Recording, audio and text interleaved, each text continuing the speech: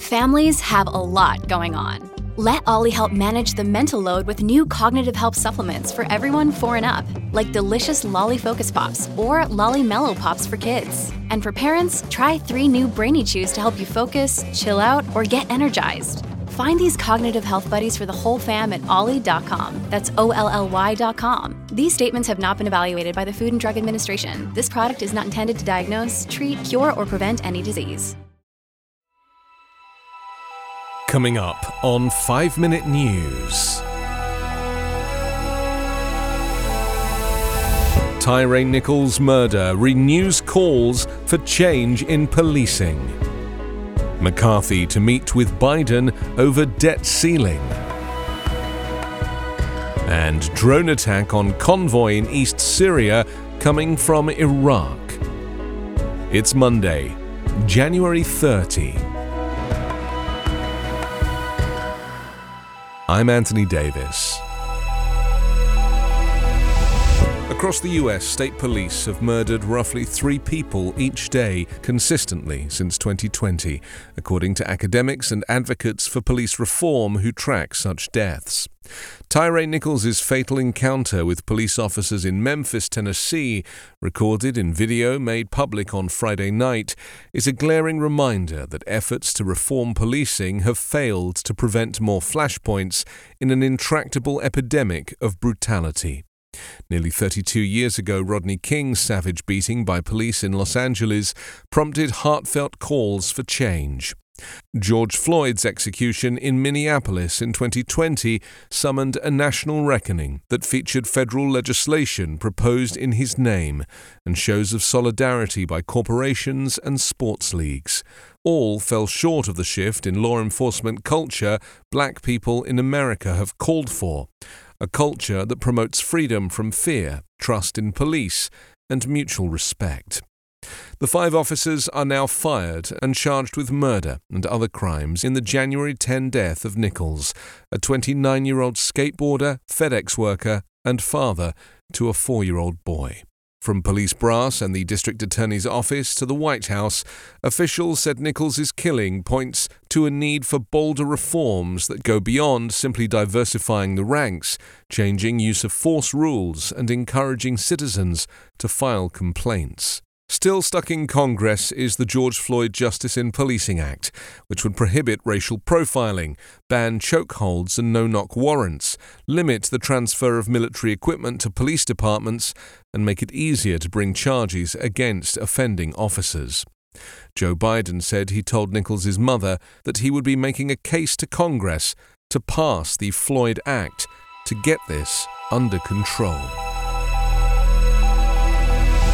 House of Representatives Speaker Kevin McCarthy will meet with Joe Biden at the White House on Wednesday for talks in the standoff over the federal debt ceiling and prospect for a U.S. default.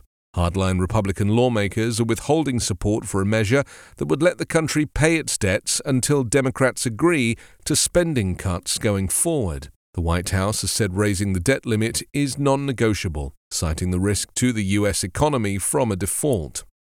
Analysts are skeptical that the face-to-face talks between the Democratic president and Republican leader will end a high-stakes crisis where members of both parties see opportunities to score political points before the U.S. Treasury runs out of money to pay its bills this summer.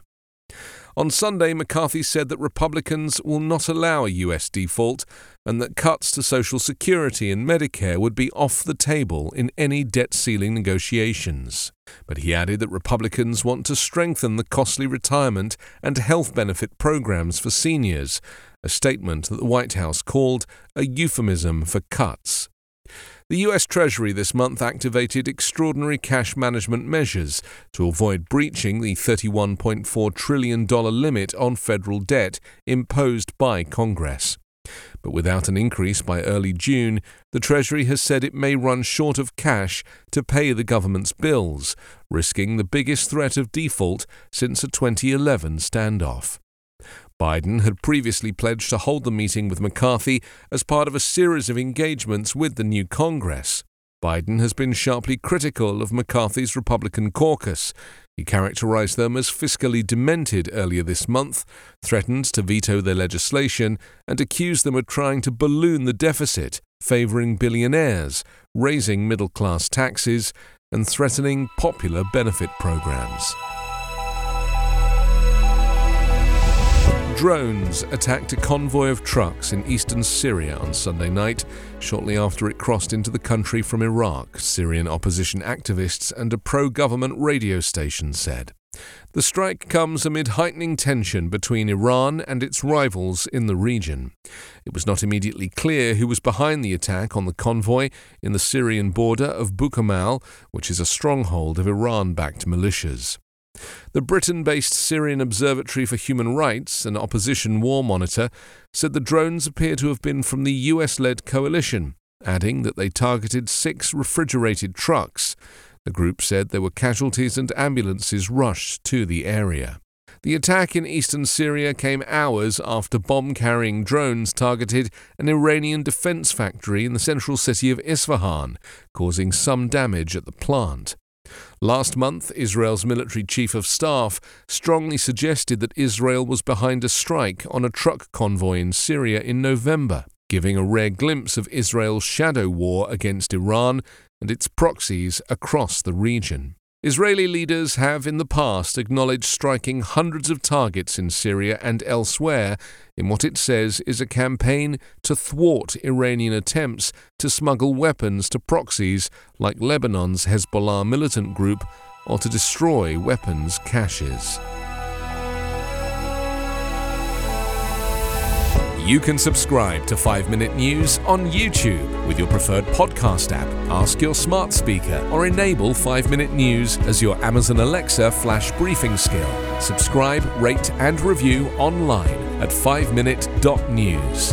5 Minute News is an evergreen podcast covering politics, inequality, health and climate, delivering independent, unbiased and essential world news daily.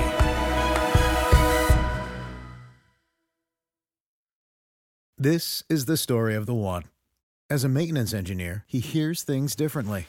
To the untrained ear, everything on his shop floor might sound fine, but he can hear gears grinding or a belt slipping. So he steps in to fix the problem at hand before it gets out of hand. And he knows Grainger's got the right product he needs to get the job done, which is music to his ears. Call, click Grainger.com or just stop by. Grainger, for the ones who get it done.